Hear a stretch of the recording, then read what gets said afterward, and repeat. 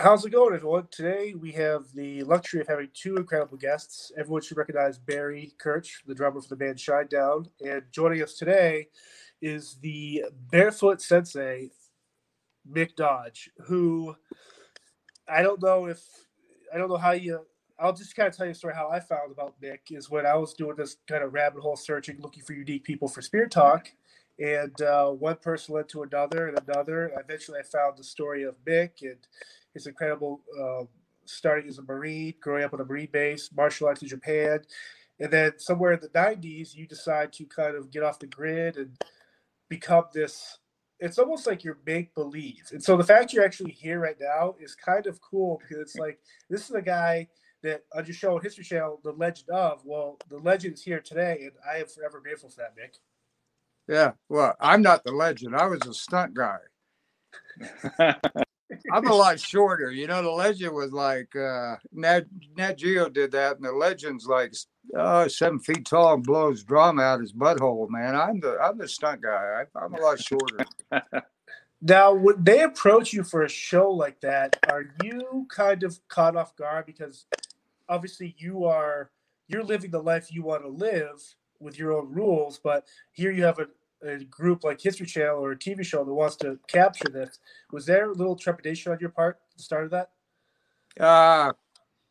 Well, I turned down several networks because they were looking for a survivalist, and I'm not a survivalist. I'm a thrivalist. You know, I love training, really getting out in the earth. I call it the earth gym, and developing all your domestic and military and martial trainings and running and weightlifting. And I was training what I call the land of Ohms, which are the Olympic mountains where I was born at, and in the whole river valley. So that was my teacher. I took everything I knew about training and then just followed my feet and see where that would lead me. So I was stashing weights and, you know, kettlebells and training tools up in caves under trees. And then I'd kind of made a name for myself. You know, I'd run from the Olympic Mountains down to Lake Tahoe about 12 times. But sometimes these trips would take a year and a half. And you know, it was just like stop at organic farms, and I was just real interested in you know, modern living to me had become boring. And I think boredom is such a wonderful emotion because when you become bored, you know, boredom's like two words: bore through the dumb. And so I'm in this situation, I'm being dumb, you know, what do I need to get going? Well, that's where your curiosity comes. So I either apply more discipline to what I'm doing in the moment, or I find something else different to do. And so I was training, just following my feet. When I say that, is stepping out of shoes, stepping out of walls, stepping out of machines, stepping away from assholes, and getting out and just allowing the earth to guide me in how to train with it, and you know, hang upside down in trees, train with stones, and so forth. And then the TV shows started showing up. I mean, if you walked around barefoot, you kind of hook attention, you know. I mean, who the hell is this guy, you know? And I had a lot of influence. You know, I'm one part ex-Marine. My dad, my uncles were all career Marines, martial artists. But then you know, after I'd served in the Marines and stuff like that, I you know, my hippie time came on. And I was very influenced by songs, Cosby, Stills and Nash, Back to the Garden, you know. Those really became my mantras, my training songs, you know. How do I step out and find my own songs, my own running songs and training? And so here come the networks.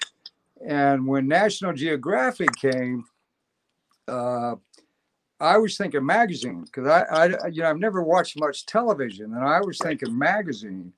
And this was an opportunity for me to show off the Olympic Mountains and the whole river valley. I was very excited to do that because that was my teacher. And as we got the show in, and they would say, well, look, we're doing reality TV here, which to me meant more real documentaries. But as it went on, I was just like, I guess one side of me, I'd heard years ago about the dumbing down of America. And when I watched them take events out of my life and my friends, it was like this pattern they had of, we're trying to get this reality TV show. The audience is dumb and stupid. Quit talking to the camera. They don't know the camera's there. What do they think, the fucking tree's handling the camera? I mean, it was just like, I don't think people are that dumb and that stupid. So to me, It was like, I still wanted to show off the Olympic Mountains and what that has to offer to people to go in there and step out of your wall, step out of your insulations, your shoes, and just immerse in it for a while. Allow it to teach you and start finding your song and bringing your song out of you. And so I just stuck with it for a while, but, my sense of humor gets in it. They tried to make drama. Right. And my life has been about, if drama's coming, the grim, you got the grim. And if that grim is coming at you, my responsibility and goal is to grin. Is how do I get the grin back and take that nasty situation and turn it into a good time? Turn it into a learning place and a curve. And G-force, I call it. You train a strong grip and grit. Grit is the staying power. To be able to stay in there and grit something. And I think everybody has grit. You'll see people hooked on drugs. They got their grit. They stay with it. They got a bad habit that they're doing that they got the grit to stay there. And what you need is a strong grip. Once you got that strong grip and now you take it into the grit, the third element is to train with a grin. And so what I learned in training as a Marine and training other Marines was, you come in the Marine Corps, wipe that goddamn smile off your face. Now what I do is put that smile back on your face, get that grin back in there as you're training and so forth. So it was, and they're just, they know how to tell story on an electronic medium like this. And the thing went to 22 countries. It got out there. I'm recognized a lot like that, so that's cool. But what I'm really after, in my training, I focus on four things. I call it the S symbol. I work on bare souls, I work on strength, and I work on soil. Our country is we've trashed over a third of the soil in this country, and we need soil. And so it's here in the farm, my goal is in my training is not just the strength training disciplines and all that goes in, but to grow soil. And then the next one is how to form your own story, how to train your own story. And then the last S symbol is all the other shit. So you got souls, strength, soil, story, and all the other shit, so I didn't mean to get too long-winded there. No. It's amazing. Now, Barry, obviously you're familiar with Mick. You and I kind of talked before this about about the TV show, but what is it about Mick or someone like him in general that attracts you to kind of their way of life? Because that for me is the reality and what I want to see. This is the real person in the flesh. I don't need manufactured camera drama. So why did you get attracted to someone like Mick? I think it was I think, Mick, you touched on it. It was the doing everything with a grin. And I can't imagine living your lifestyle when you were on the network channel of, okay, I got to have this damn camera following me the whole time, following me in what I enjoy, but then also trying to create drama out of it. And you did that still with a grin. I think I probably would have lost my shit and just kicked out because I want to be at that peace, because that's what you spent your whole life getting to, is this peaceful, back to nature kind of vibe. And for me, when it comes to the nature side of things, living in the world that I live in, and John, that you live in with me at times, it's completely inundated with tech. It's constant tech. It's show after show, travel, travel, travel. So when I finally get that break from the job side of what I do, I love the art of playing drums and I love being in a band and I love my brothers in the band. The rest of it I don't enjoy as much. Maybe seeing the world I do, but the day in, day out grind. When I finally can get away with that and be home with my family, the first place I want to be is back to nature. And that it resets me. It puts me back into a place of normalcy, into a place of calm, and makes me a better person. It's almost a purge. It gets rid of all the shit that you have to deal with on a daily basis. Yeah. It's the way I look at the electronics, I think, is something to be leery of. I've been years ago, my uncle was a Marine. He turned me on a book by a guy named Marshall McLuhan. And Marshall McLuhan had written some good sayings. One was the medium is the message. And he was talking about electronics. And the other one, he said that the tools we create create us. And so if you create a drum, you create a drum, that tool creates you. Sure. I train with a lot of hammers, like swinging them and training with them.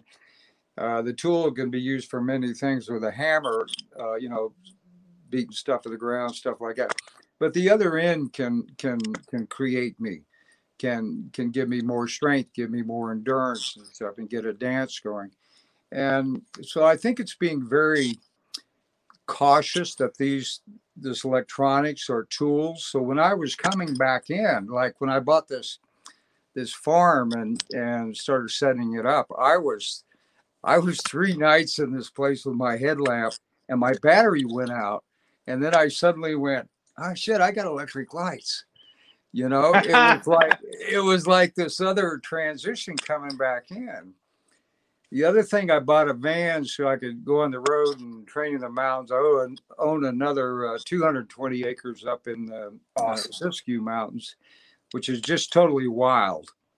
I got about 16,000 trees up there, artesian well. And so I'll take my van and go up there and train. But I noticed when I got in the van, arthritis started setting in. And where I was on foot and walking all the time, well, that van is a tool. It's an extension of our foot. And it makes, if you want to run fast, put on shoes. I barefoot a lot, but if I want to go really fast, get in a car. If I want to go faster, get in a jet plane. These are tools, but they also take away from us because the van doesn't just extend our foot for travel and journey. It also is extending our butts. I mean, people get sedentary and they're more in there. So my van, I don't drive it like any longer than 20 minutes. And I use this phone with the alarm system. And once it goes off, I pull to the side of the road and train for a bit, 10, 15 minutes. Because the vehicles and cars will take away your wind, take away your grit, take away your endurance, and that pace in life. Well, the electronics, I think, is just friggin' amazing. My learning curve in this is still, I've set up computers here and all that, and I'm still trying to learn them. But this is a credible, useful tool to reaching out. I mean, look at the way we're, getting here now, but we have to remember it's a tool. And so, a few weeks ago, the thing went off, the phone rang, and I was really in a great place. I play the pan drum, started playing with that, and I was getting out this beautiful, that song, that flow, and the phone goes off, and I stopped what I was doing and went to get the phone. And that's when I went, it's hooking me now. It's sure. Trying to create me into something different. So it's getting that discipline about it. So I think going out into I have a standard barefoot every day. Once the thing about barefooting is the first thing that happens when you step out of shoes is you start paying attention. And it's the first thing. You're looking for stickers. You're looking for dog shits. You're looking for Joe asshole. I mean, it's like the feet open up your attention. And so your attention's been hooked, say, like you've been on the road playing music and you're in that getting back to your family, is to develop a practice that you get out and touch those feet back into it. Here's your attention working. The next step I found that came to me was you have attention and now you have acceptance. One, you have to accept, when I first really began barefooting as a practice and doing it, my feet were crippled up. I had hammer toes, plantar fasciitis, back pain. I had a constant sadness in me. I think sadness is about loss. You've lost something, so you're sad. You stay sad too long. You get mad. You get angst, and so it's for me. It was like, how do I use my feet to in that loss that was constantly going on was what you were just talking about, Barry. That loss with the earth, that loss with that connection. It starts angsting you, and so once I was coming to this awareness in the mountains, I took off and became a nomad. And what I mean by as a nomad, I was searching for the not mad. How do I get a practice going of sinking my feet in the earth and putting up with other things in life and shit and not, get rid of the mad. And how do I make it glad? No mad, don't be mad. And so as I was journeying around and you engage in people, I found in shoes, there's this different frequency in the human body, and you can see it so clearly the more you do it. So you keep working bare feet, and bare feet ran me to being butt naked. So I was hanging out in the mountains and I was just like, I want more, right? But there's these two polarizations I see. We have 10 to 12,000 years of civilization, building walls, machines, electronics, all that going on. And then we got what I call the gated wild on the other side. There's some wild places, but it's gated. It's protected, it's fenced in and stuff. And so and then in between are called the open fence lands. Here's an example. Wherever you live, if you're in the city, stand up, pick a direction, get in your bare feet, and just go for as long as you can for the day. Just keep going and going and going. And then if you get good, stay overnight. And you start exposing what's that habitat, that terrain of the city. And so as you come out of the city, what I call the sitting world, city, C-I-T-Y, sitting, seats of power, all that kind of shit. Once you step out of the city, you're out into the open fence lands. There's lots of open land, but it's fenced. So you got to get into good fence jumping and how to maneuver through those lands. And then you finally get up to the wild. And I call that the gated wild. There's wild, but it's gate. Now, what I found out, when you're up in the gated wild, running around naked, it'll eat you up. So you better start developing some skills. You better have some discipline, how to be a fire tender. And what I mean by fire tender is, learn to rub the sticks, flint. I like Makai Indian Wade taught me, you take a big lighter and you light that and start a fire and you go like this. It's primitive, So he saw me one time really struggling and he goes, here, try this, man. You go like that and then strike it. But you're up there building this, being a fire tender. I believe when our ancestors were drawing sounds down into words, fire and desire sounds the same. So you have a coal on a fire and you bring your wind, you bring your materials to build that fire. You have a goal on your desire. And so the same process is there involving how do I be a good fire tender? How do I be a good desire tender and build my desire? I can throw gasoline on a fire and blow it up. Too much. I can take some kind of teacher plant or alcohol or something to blow myself up. You have to learn, how do I feed my desire? How do I feed my fire? And drumming and dancing and flutes and bringing, those are tools to use for building your desire. And so when developing a practice of stepping out and working with the element of fire and bringing that is here I am naked up there, will eat me up. I got to have fire. I got to have shelters at time. How much shelter do I need? These are all tools and extensions of our senses, of our ability, our bodies.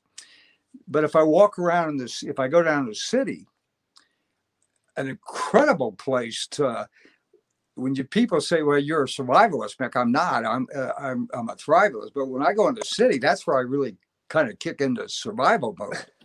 It's like, how do you survive this? There's some rough terrain there. And so in the gated wild, I guess what I'm saying, the gated wild, you run around naked, it'll eat you up. You better be disciplined. You go down to the city and you run around naked, they'll lock you up. They'll say, hey, come here, naked boy, you can't do this down here. They'll lock you up. So you have to, when in Rome, do as the Romans do. And my goal in life is my path is to find the balance in between those two. People come to me and they go, oh God, you have a cell phone. Yeah. How I got a Facebook page and people write in, I don't get it. How do you get on Facebook? And I don't get why they're asking me, because they're already on it asking me. God, right. you already know how to do it. So there's this image we have of the wild, that it's something way out there and I can't get into it.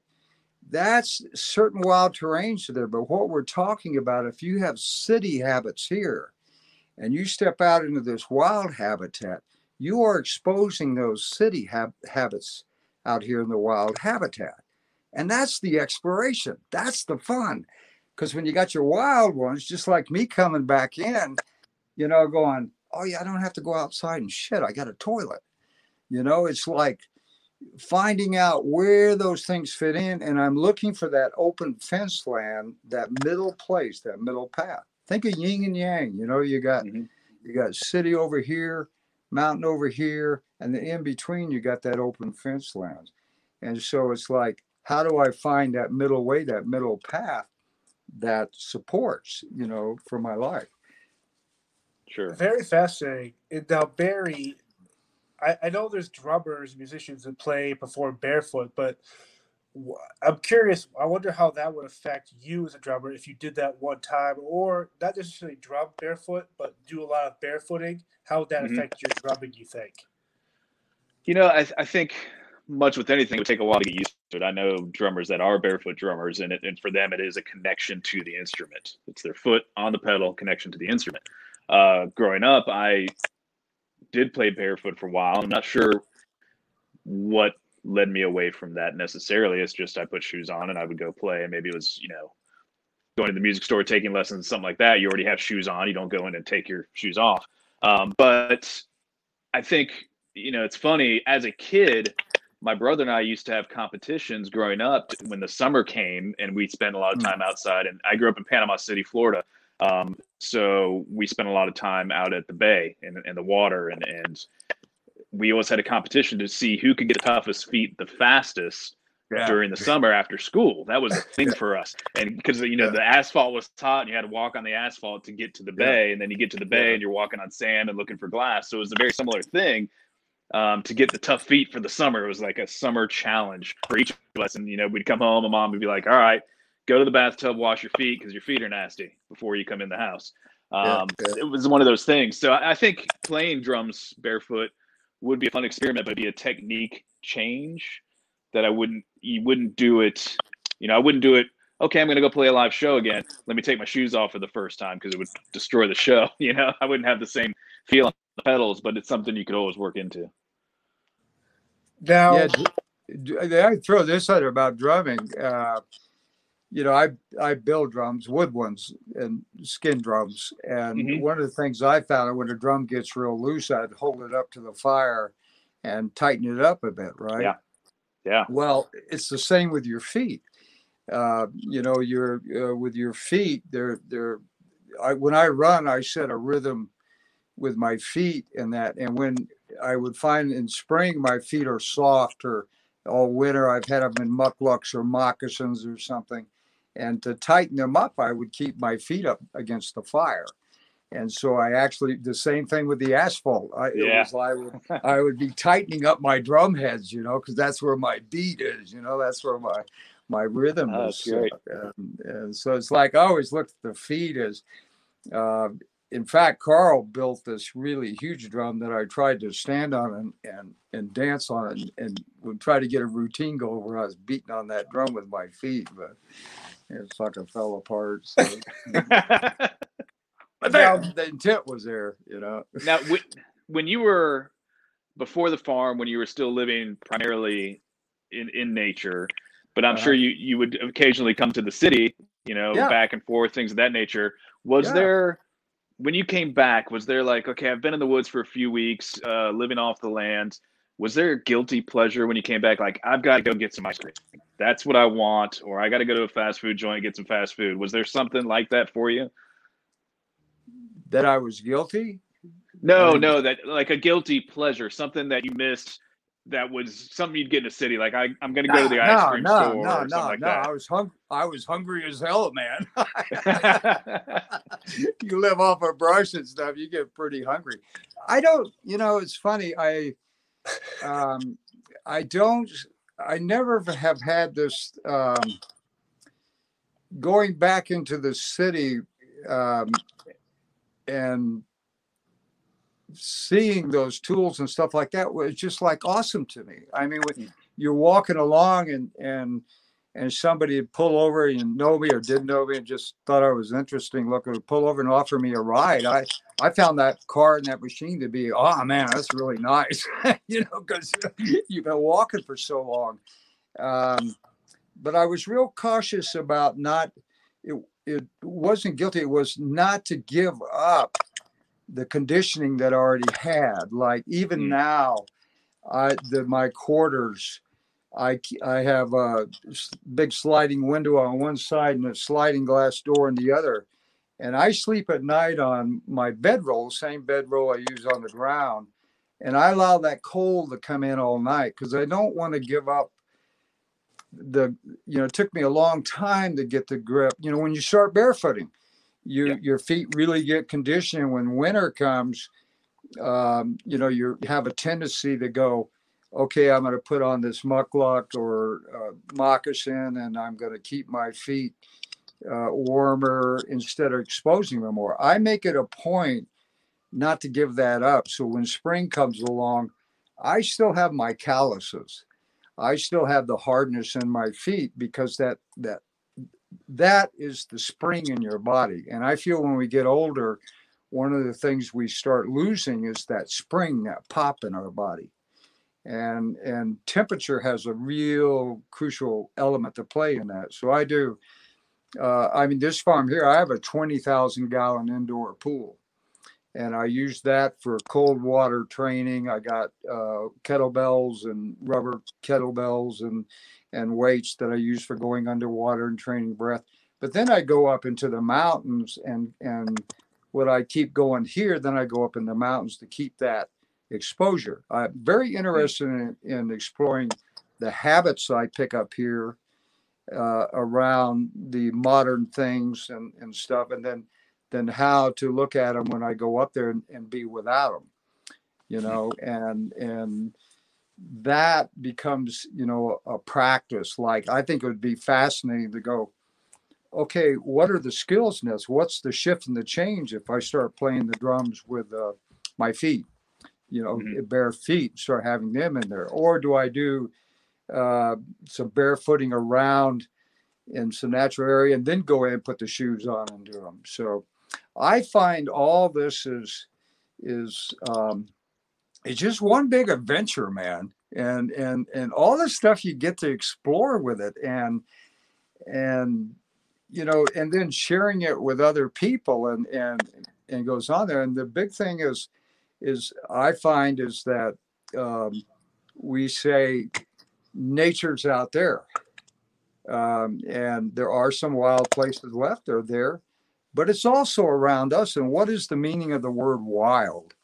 What does that wild mean? And when I look back at our people's language, I think the word child and the wild sound very close for a reason. You see a young child, they have this natural millions of years of evolution of how to grow, how to evolve.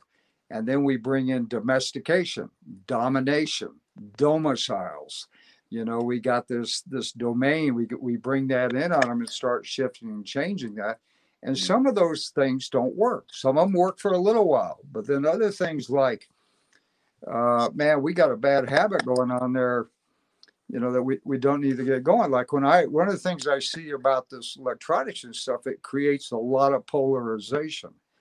And one of the key things that I have found, and when polarization happens, two concepts begin to oppose and hit like that, is start dancing and singing, because that weaves those two together. That brings that polarization when you're bringing in song or your beat or your rhythm. I run with a rattle, and when I would run, somebody'd come up to me, and it's a neat practice, and they come up and they're just being nasty. You know what I mean? You run into those ones. I start shaking my rattle. I start shaking my rattle at them, and then I go, have you ever tried one of these? Because you're trying to bring me into misery loves company, and I don't want to fucking go there. Sure. So here, try this rattle like this. And of course, they look at you like, what is the matter with this guy? Which is cool. Go away then, go home, get in bed, pull a sheet over your head, and fucking die. Now, Mick, you mentioned you have obviously a background in martial arts. I know Barry practices and has practiced Wing Chun. So what is the actual martial art or martial arts themselves that you kind of studied, and how does that training kind of help you with what you're doing now? Well, with my dad, my uncles all, my dad was in jiu-jitsu. He had 35 years in the Corps. My uncles, one was Shotokan, karate, Shorin-ryu. But the best way that I can really, what they were doing with me and training the dojos I went in was taking everything. They were Marines, they were warriors. And so it's like their goal was, how's this work? Sure. My uncle, you have katas and a lot of Okinawan style. You work on katas and get forms down and stuff.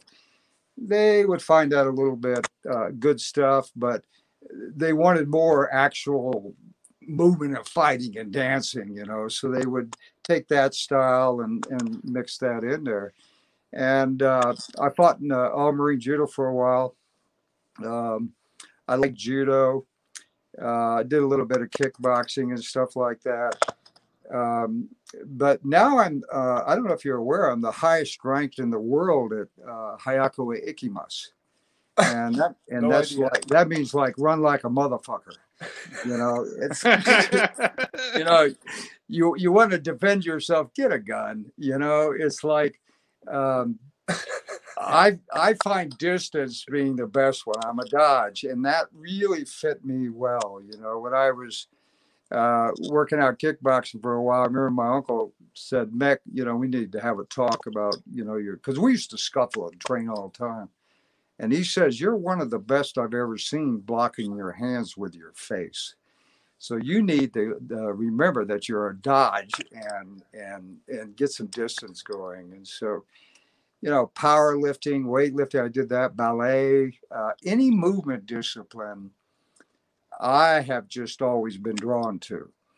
How can I take that movement discipline and then apply it to my life?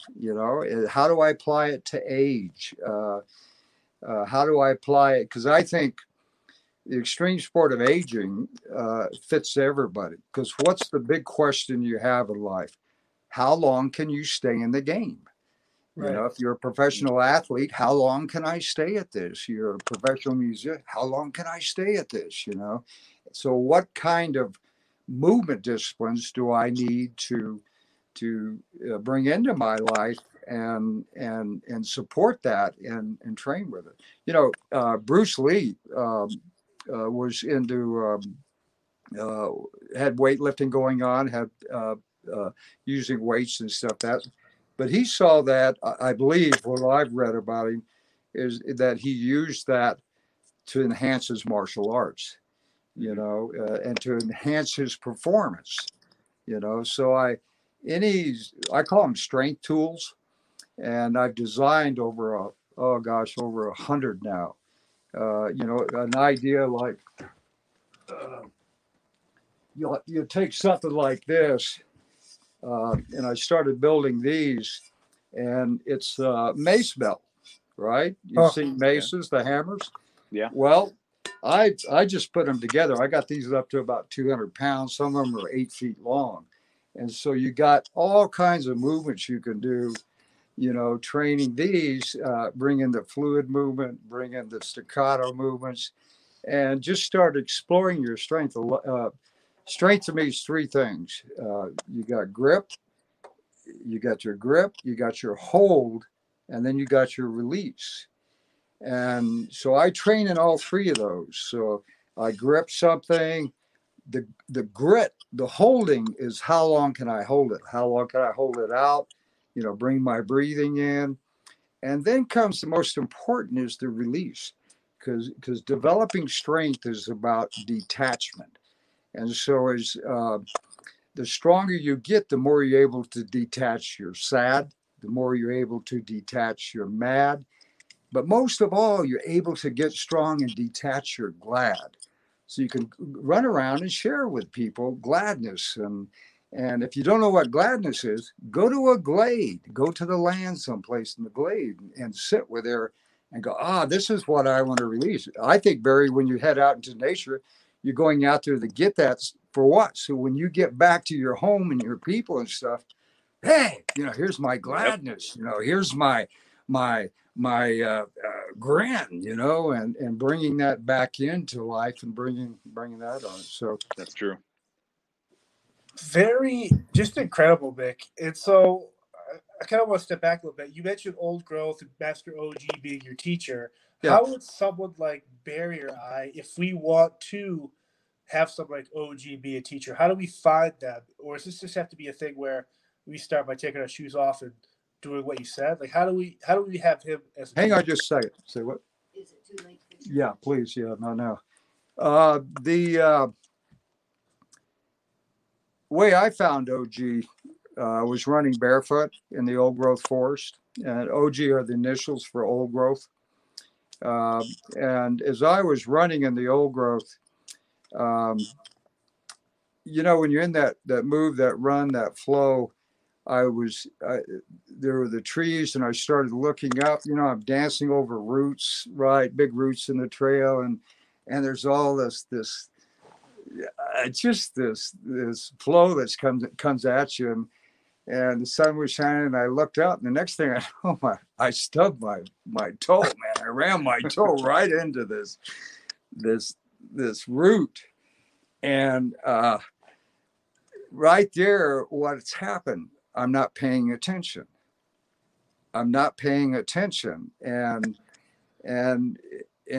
when that happened, the first sound came out of my mouth was, "Oh, gee."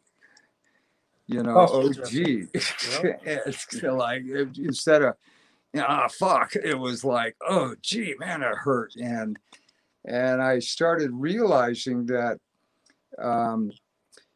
catching that flow, catching with the river, catching that flow and getting in there, you have to set a rhythm, you have to set a beat.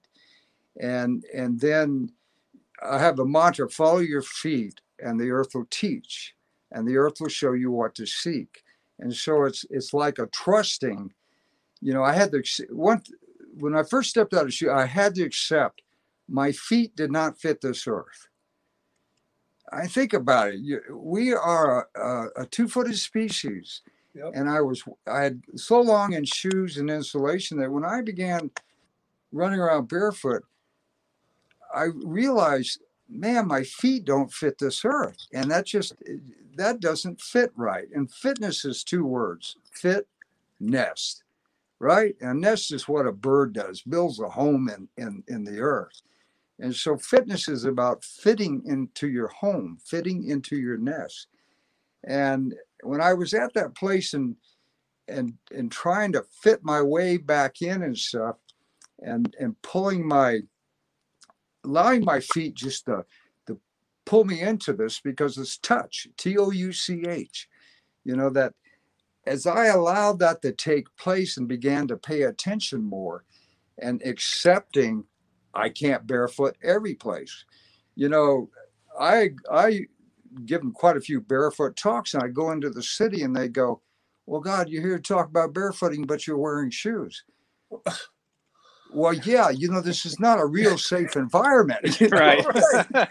There's a lot of things I don't want to step on in the city. Exactly. I don't know who spit there. I don't know what's going on, So, and the way I learned that lesson was barefooting. I'm catching the flow of the old growth, that I'm shifting into that. I made the vow that I'll never wear shoes again. And I took off. I was a week up in the mountains. I was up there training. The snows came in early, and I had no footwear, and I almost lost my feet. I was living in a cave. I had to keep a fire going. I had a jacket, and I had to start cutting that up to build myself a set of mucklucks so I could get back out of the mountains. And imagine that you're trying to keep your feet warm, and you run around trying to get wet wood, keep the fire going. It was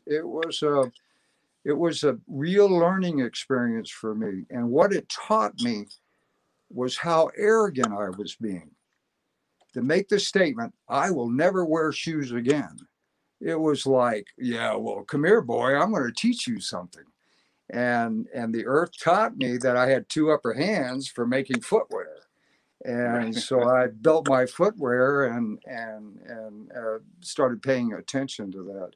So I think at barefooting, you begin as a tender soul. Every spring, I feel like my soles are still a little tender.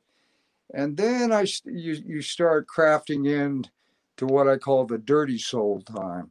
And in the dirty soul time, I'm really cautious of that, because that's where I can expose my arrogance. I think we all have arrogance.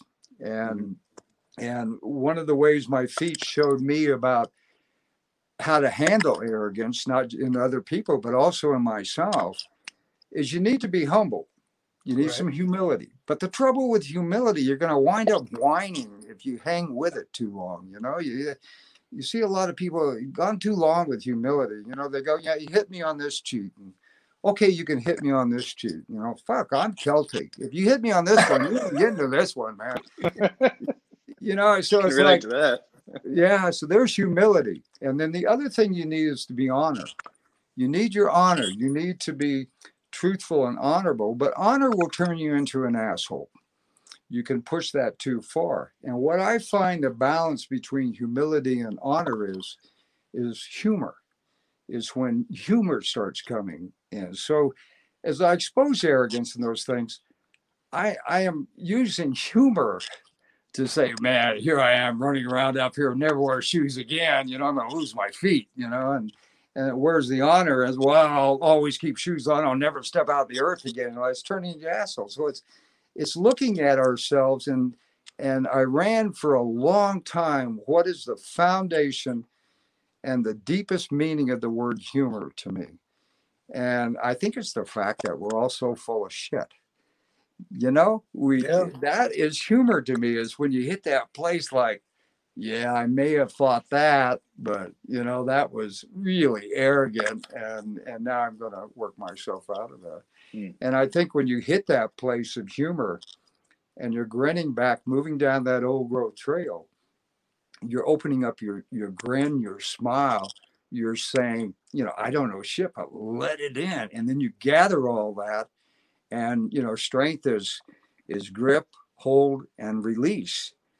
We're story people. We're story animals. And story is gather, hold, you store it, and you release your story. You tell it. We're releasing story now in this medium right here. So setting up that kind of training practice and doing that is, and I want to, my story is so humorous that it keeps me in stitches. It's just like, after a while of practicing that, because it's like you expose so much, you just run around barefoot, and I would walk into stores, okay, and I'll walk into the store, and the shoe police come, Mm-hmm.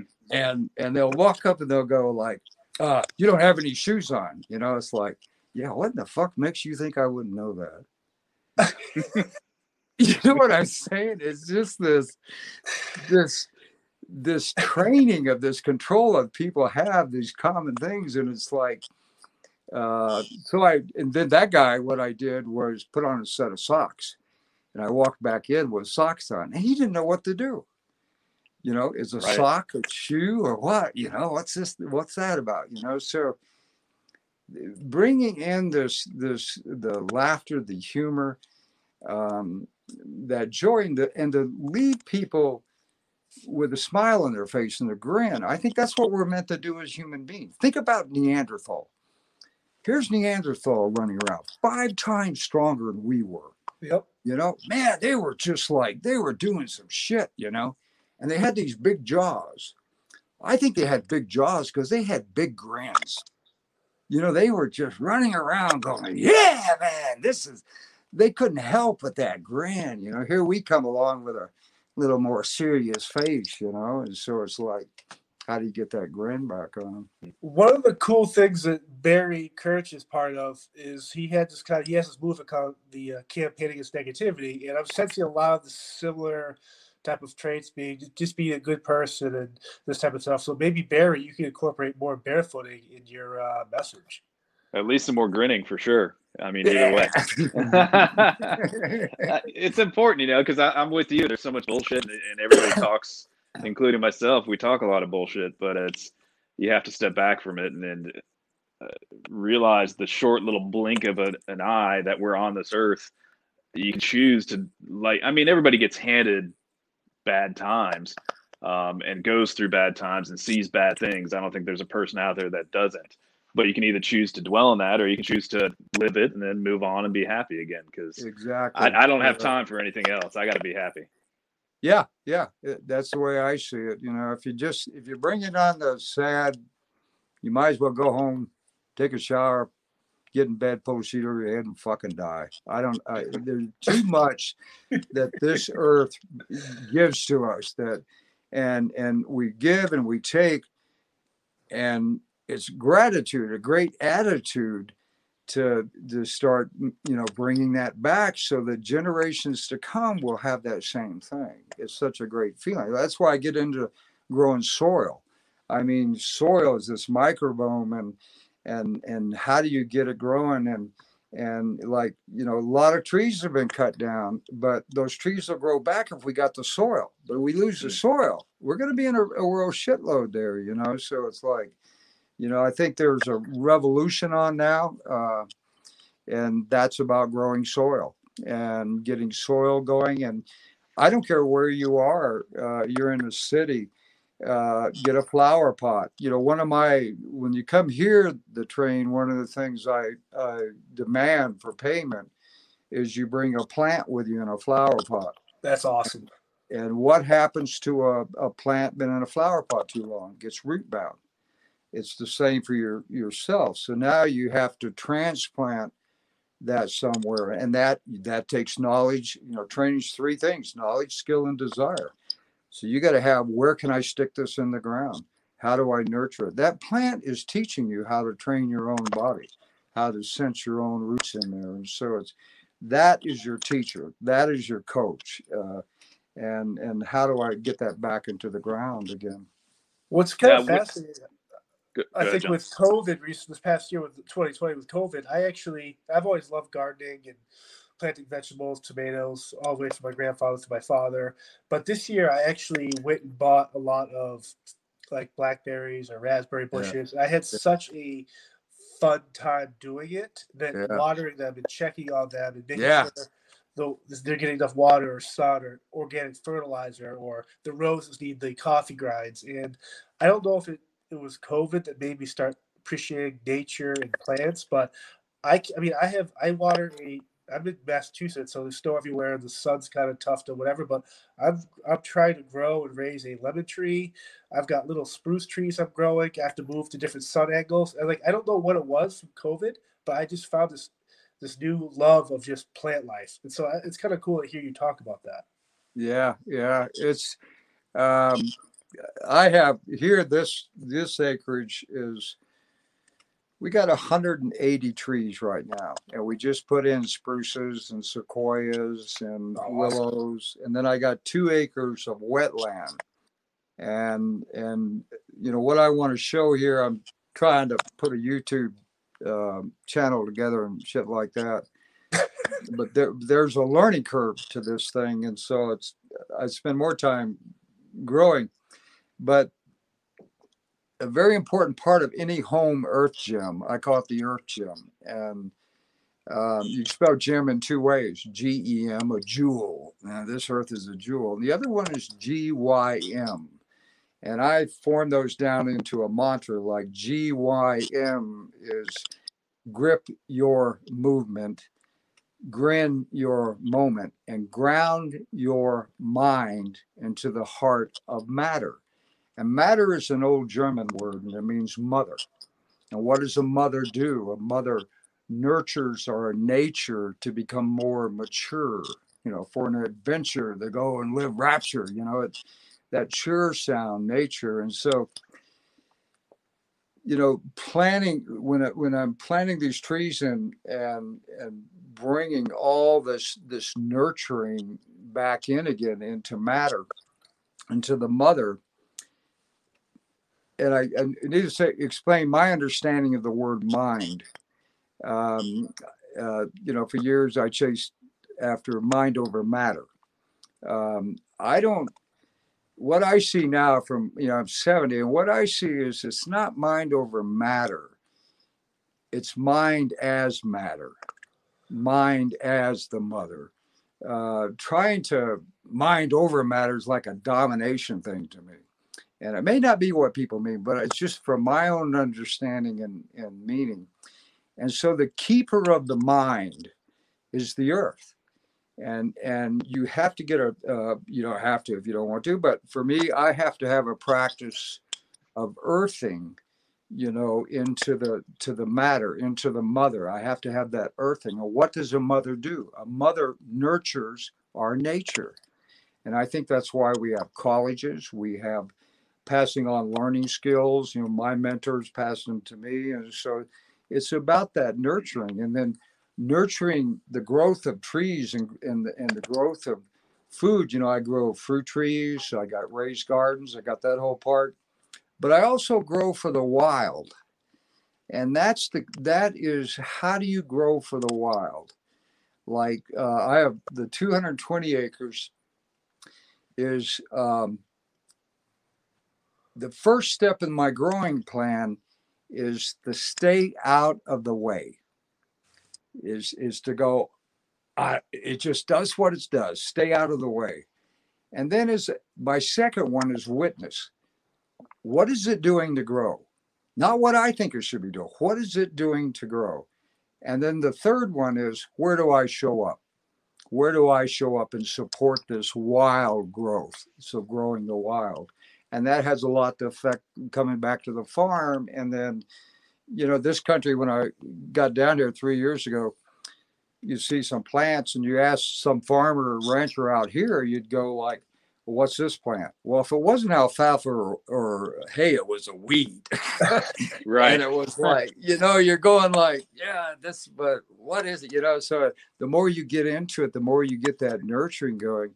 And I think COVID is like the call of our times. People are, well, stay at home, social distancing. I kind of love it because I was born to the social distance, man. I Me keep a too. distance. But I think when you go into the city, one of the things I always saw as a problem, you get in a line, people stand on top of you. They're always standing right up real close. They're always like coming in. And so it's like, now it's like, you got to have social distancing. I think that's the earth saying, get some distance between you, spread out a little bit, open your arms, don't, get more out into the earth and experience that out there. So I like the social distancing thing. And the mask, I think the masks are cool, man. I got these green man masks that I wear, and just walk around with those and other ones. I came up with all kinds of masks. I'm a Dodge. And so it's like, I'm going to keep in the shadows, I'm going to go in there and dodge it. And I think it's all the sadness is the death, but I think one of the things, and this may not be just from I don't spend a lot of time on the computer, but I do look and try to research stuff. I think there needs to be more talk of immune system. How do you do cold water training, saunas, your food? Are you growing your food? How close are you to your own food and stuff? Having a strong immune system really should be a talk that hits our country big time because our obesity rate is huge. It's and people out of shape and so moving and keeping a strong immune system. I think this time is saying, hey, people, start paying attention to that. And like you start growing, it's like, right. How's that plant growing? What does it need now? How do I keep this growing and stuff? And then you get to eat it, That's the best part. Yeah. Oh, yeah. Now, before I let you, my last question for you, Mick, you always say the phrase or the word yosh. What is the kind of the meaning behind that? Is that something you kind of adopted along the way? I picked that up in Okinawa.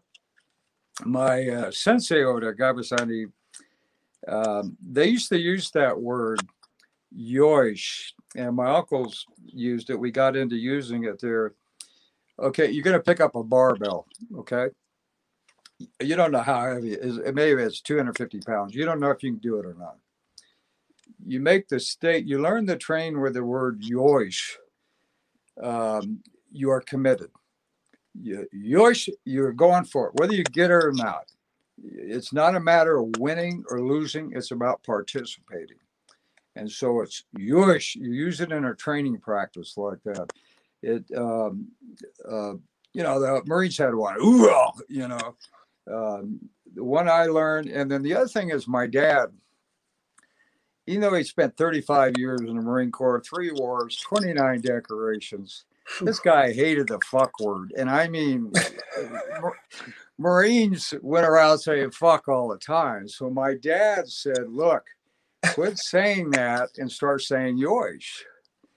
And what I've learned to use it over in life is it means hello, it means goodbye, it means no shit, it means fuck you. It means a lot of things. And so whatever situation or conversation I'm in, say somebody says something negative, I go, yoish. I just said fuck you, but I haven't said fuck you, which creates a problem. You right. Get, all that going. It's just like, yoish. And people go like, what the hell does that mean? It's just like, so it just allows me to not get tangled up in a lot of words and basically I'm saying, yeah, I heard you. Somebody will say something about science or something like that. The universe is billions of years apart. It's like, whoosh. I don't really have an opinion. I don't know how to think billions of years. And right. And so I just like, whoosh, I heard you. It sounds interesting, I hung around for a long time as hippie and stuff with people always into higher consciousness. They're always traveling for higher consciousness, and they got some good rap going on. They got some good talk, but I never saw physical things taking place. It's like people go, oh, we got to quit screwing up the earth. We got to quit doing this. We got to quit doing that. And they don't do anything. They talk about it, And so that's where I bring in like, it allows me not to get caught up and go, yeah, why don't you just quit running your mouth and go plant something, Right. It just allows me to kind of dodge my way in and out of conversations and places like that. So, and what's neat about it is it went out on National Geographic. So it means fuck you too. So it's like I had this word out there, yoish, go fuck yourself, I love that. That's my own sense of humor to entertain myself. Yeah. It's like growing up, I would have to do those book projects and stuff on Socrates or Aristotle or all these philosophers. But the last hour with you, I kind of feel like I've got this more I got the same type of ideals and the same, but it feels more important to you because here you are, someone I can actually see in the flesh and blood, and it's actually lived this way. And for me, this has been truly awesome, Mick. Oh, I'm enjoying this. I love to run my mouth, man. I haven't talked to anybody for a couple of days. No, I appreciate you taking the time. This is great. And, do you have any other questions, Barry? Or I had one, and it goes back to cultivating the earth and creating soil, because I believe with you that soil is a big thing. How do you do that in your large? I mean, obviously you have a lot of land and it's a farm. Are you creating your own compost to give back aside from just planting plants, which I know you're doing? But even here on a small scale, because I live in Florida on a smaller plot of land, but I still compost and have a compost, and I grow and have a garden. Those kinds of things. Are you just doing it on a grander scale? And what do you do in your farm type of situation? Well, the first 10 acres, we have Persane and morning glories growing. I tried to go the alfalfa route, which was tilling the ground. And I had a local farmer and we did that, but it wasn't taking. And I realized, as more as I was getting to know this land here, I realized that there was the tilling farming had gone on for too long. And so the soil, the microbiome was dead. And so then it was the Persane was growing, morning glories were growing. It was allow all that to grow and getting sunflower seeds going. So the 10 acres is just really getting super strong now. The microbiome and all the plants, but it was bringing in like hemlock plant. That's not indigenous to here. It's a very poisonous plant. Nothing eats on it. So it was like, going out and about a samurai sword. So you go out and just, whack them suckers down, and nice. Get a workout, go and play with it. And getting that established back here. Now the next 5 acres over, we're in the process of getting that soil turned back into a strong microbiome. So it's going out and just throwing every kind of ground cover we can get going out there and then see what pops up. And then I have the back 2 acres, which is wetland. And so that wetland, lots of cattails and ducks. And the other thing I do is I go through, we put out here, I think about probably 50 pounds of bird seed a week. And so now that brings in, that's why if you got a home earth gym, to me, you need music. And so every day we just have, in 3 years, I've watched the dove population grow, the ducks. We got a pheasant growing. I saw 30 pheasants this morning. And so this whole bringing in the birds and they're spreading seeds and getting them involved in that, and by feeding them seeds. And now they, we have sunflowers that pop up all over the place now. And so it's getting patient. And then composting. Composting is so amazing. I mean, once you get into it, it's just like, it's such a good feeling. I mean, you know what to do with shit now. you know? Yeah. So it's like, hey, guess what? This shit will grow and we can shift stuff around. So that to me, I think as any species on this planet, we are meant to grow things. We are meant to grow things, and learning how to grow and learning how to do that nurturing and of nature and growing wild. Growing wild. Up home in the Olympics, I would come along in the gravel road and I would see the little trees popping up, maybe a hemlock or a spruce or something. Is to take that and I would move it. I would put it into a place, find a place where that could get going there and growing. And then several years later, come by going, oh, wow, that's that one I moved out of there. That is such a feeling of confidence. It's a feeling of knowing. It's like, yeah, that was good, Mick. That was a good thing to do. It was like, yeah, keep that kind of stuff up. So I think growing, I don't care how small a piece of land. You don't even need to own a piece of land. I used to make up seed bombs. A guy in Japan thought up this thing. You just put seed in a mud ball, right? Get a whole bunch of them, put them in a sack, go to an area that's disturbed, just like tossing suckers over there and come back, and who knows what takes off. You give the opportunity. I go, yes, I participated, and maybe something gets growing there, and then a year later you see some guy that owns land, he's out there whacking down some weed or something, It's like, right. I don't care. You never know. All you can do is participate. You don't know if that seed's going to win or if it's going to lose. All you can do is help it and participate with it. And that builds in your own life, your own character. It builds in you that feeling inside that like of gratitude. I remember when this MAGA thing got started, Make America Great Again. I thought they were talking like before 1492. Endless sky full of birds and trees and rivers and mountains, Make America Great Again is making America grateful for what we got. And we need to do that physically by making it green again. We need to grow things and get it going. And there's tons of people doing that. That's what's so interesting to me about this internet and these phones and stuff.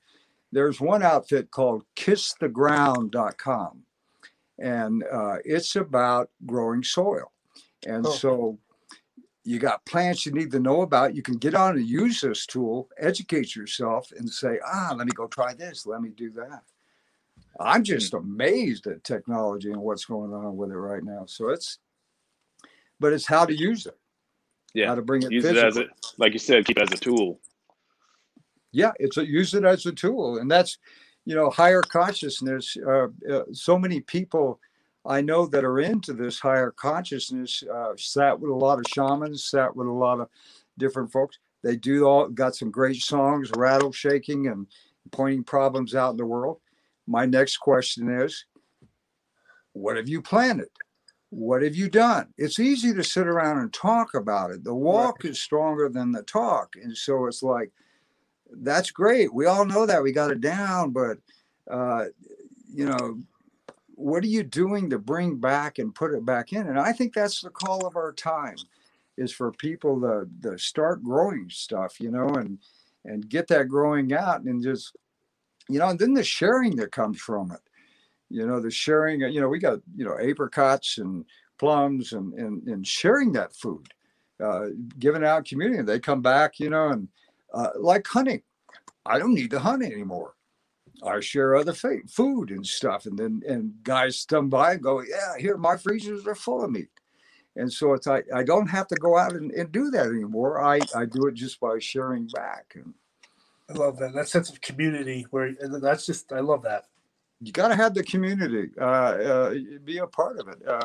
I know a lot of people have the impression that I was some kind of isolated pissed off guy up in the mountains and shit. You know, it was never my gig. You know, I like people. You know, I was just like, shit, no, and Yosh. Yosh and songs. You know, it's and that. Well, I'll tell you an interesting thing about TV was I gave a talk at some chamber of commerce. And there was one of these guys in there just like hated the show. He hated the whole show. And he goes, you know, he said, yeah, I've seen their shows, you know, I've seen 13 of them, you know. I said, really? And he goes, yeah, the 13. I don't like one of them. And I went, I still remember the guy. I went, wow, I saw one of them and I didn't like it. Why did you watch it for 13 times?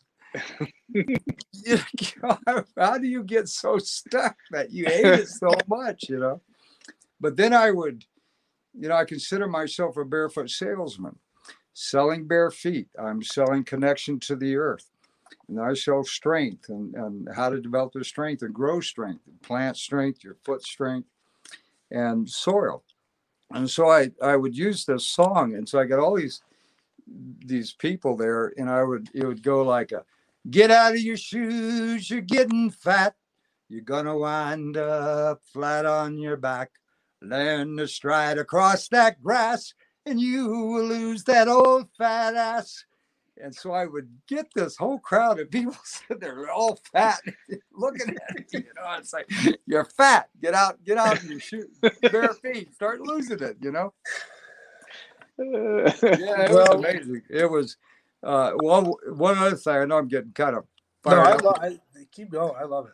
But this one was, after the show, people were coming up and go, can I get a picture with you? And I would go, while I was on Nat Geo, they have some good cameramen. You can go on the internet and get good pictures there.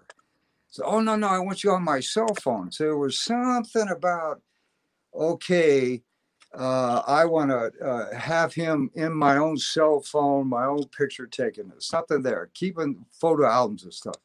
So I saw that. So I went on a quest and I said, oh, what am I going to do about this? And then it hit me, OG, as I was running, I came back down. Somebody would walk up to me and they go, can I get a picture of with you? And I go, sure, but you got to be barefoot.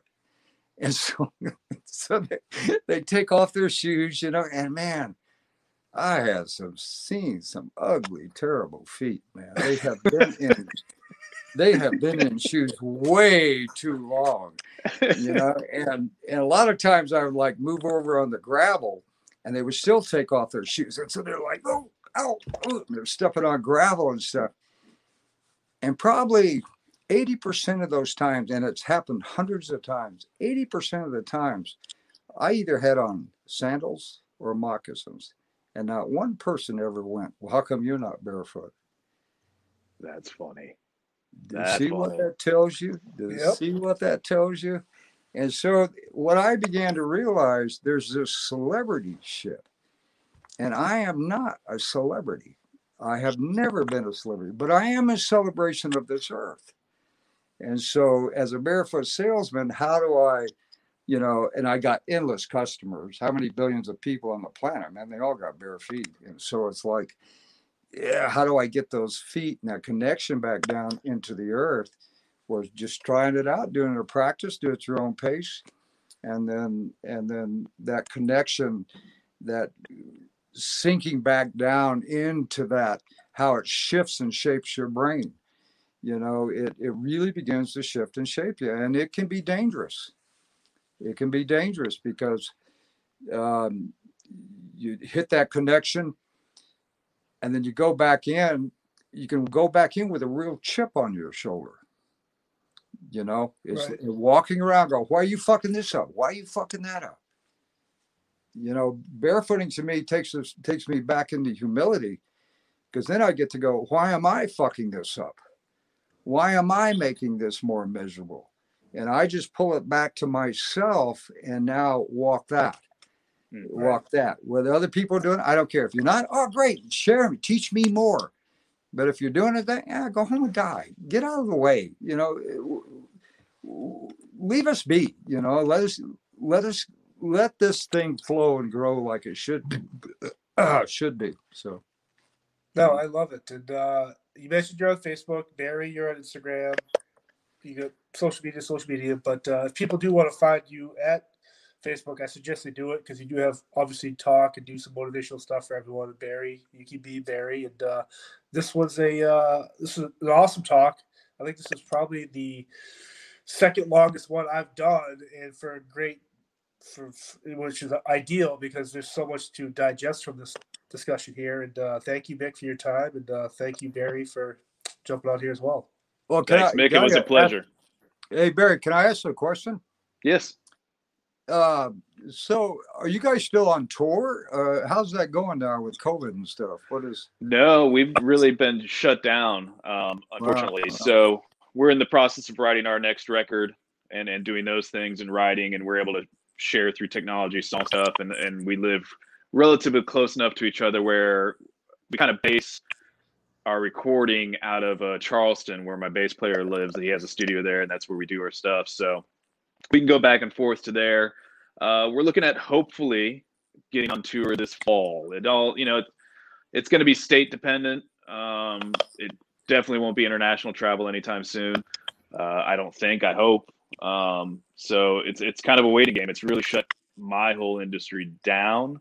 Yeah. But again, I'm looking at the blessings. I got to spend. This is the longest time I've spent with my wife and daughter in 20 years. So that's a blessing for me. Yeah. How old is your daughter? She's 10. 10. Oh yeah, that's a great age. Yeah, she's a blast, and she's following in my footsteps. She's an old soul, a little outdoorsy girl. Could care less about technology. Would much rather sit on a stump and read a book. It's kind of fun to watch that in her, because I don't keep her from technology or things like that, because you have to have it, especially at her age and growing up. You're going to have it, but she really picks and chooses her time and prefers to be a little more hands-on, which is really nice. So you're in Florida? Yes, Jacksonville, Florida. What part? Jacksonville, the northeast coast. I know Jacksonville. I was in there once in the Marines. Oh yeah, we had the Navy base and stuff. Yeah, Navy base there. Yeah. Wow, yeah, Mayport. Hot, swampy place. Yeah, there's a lot of places you don't want to walk barefoot. I'll tell you that. Yeah. Yeah, I don't know if I could barefoot back there. No, there's things that want to get you on your feet. Yeah. So where do you live at? Where do you do this podcast from? I do this based out of Massachusetts. Massachusetts. Yeah. Huh? So you guys a lot of snow right now then, huh? Yeah, looking at probably 10 or so inches on the ground, and the more coming this Thursday, Friday. And yeah, I mean, I wear shorts year round in the winter. Cold doesn't bother me. Do you? The barefoot thing, man, that's a little different in the snow. But you never know. Maybe after this episode, I might just never wear shoes again. Yeah, I go 2 hours in snow, but mucklucks, the Steiger mucklucks, they're somewhere back there in Minnesota or the East Coast. Those, for me, are the best things in the snow, man. They're like wearing socks, and they're moose hide, and they're really a good footwear. It's, what I worry about with shoes is I wear a Mox, and Mucklucks is toe squeeze. You get a shoe that squeezes your toe, or another one too high up heel shortens your Achilles tendon and weakens your foot that way. But in the winter time, when I got to wear a Mox and stuff, I want something gives me lots of room, and those Mucklucks give that to me. Awesome. Well, hopefully when this stuff clears up and kind of goes back to normal, maybe Barry will go out there. We'll do some tilling and feed some birds, and maybe some. Yeah, come on out, man. I got a big bunkhouse, man. I got a indoor pool, a sauna. I love it. Toilets. You got toilets. Toilets are good. Yeah, toilets good. Toilets are good. Barry doesn't need toilets. He's fine. Yeah. I've pooped in the woods plenty of times. I like toilets now. Toilets. I do too. Good. Well, again, thank you guys both, and then we'll talk soon. All right. Thanks a lot, guys. Cheers. Thanks, guys. Right. Bye-bye. Bye-bye. It is your favorite girl. That's right, it's the Allie Mars, the one and the only. Everyone else just ain't me. I am the host of Welcome to Mars, a lifestyle podcast where nothing is off the table. I have come a long way from sex and dating and have transformed the new vibe to all things lifestyle. We still talk sex, but I'm more interested in the journey, where people have come from, how they made it, and where they're going. Subscribe or follow to a brand new look and a brand new era. Welcome to Mars. Subscribe or follow on Apple, Spotify, Google, or at thealliemars.com. Because even with the new look, I'm still that same bitch you love to hate. Will, the Story of People podcast is now available on the Crier Media Network. The first 5 episodes are here and feature some incredible guests that fit into one or all 3 of those categories. Ready? Tara Sloan from the San Jose Sharks Undercurrent podcast at NBC Sports. Marianne Iveson from Iveson Voice and the Let's Take This Outside podcast to talk about the world of outdoors as well as voiceover land. Ariana Hunsicker, future Canadian Paralympic swimmer, already winning tons of awards for this country. Scott McGregor from the Hot Wallet podcast to dumb down the world of crypto, Bitcoin, and NFTs so you don't have to. And Jackie Holowati from Climate Pledge Arena in Seattle, Washington, the first net zero carbon certified arena on the planet. Wherever you get your pods, wherever you watch your pods, and on the Crier Media Network.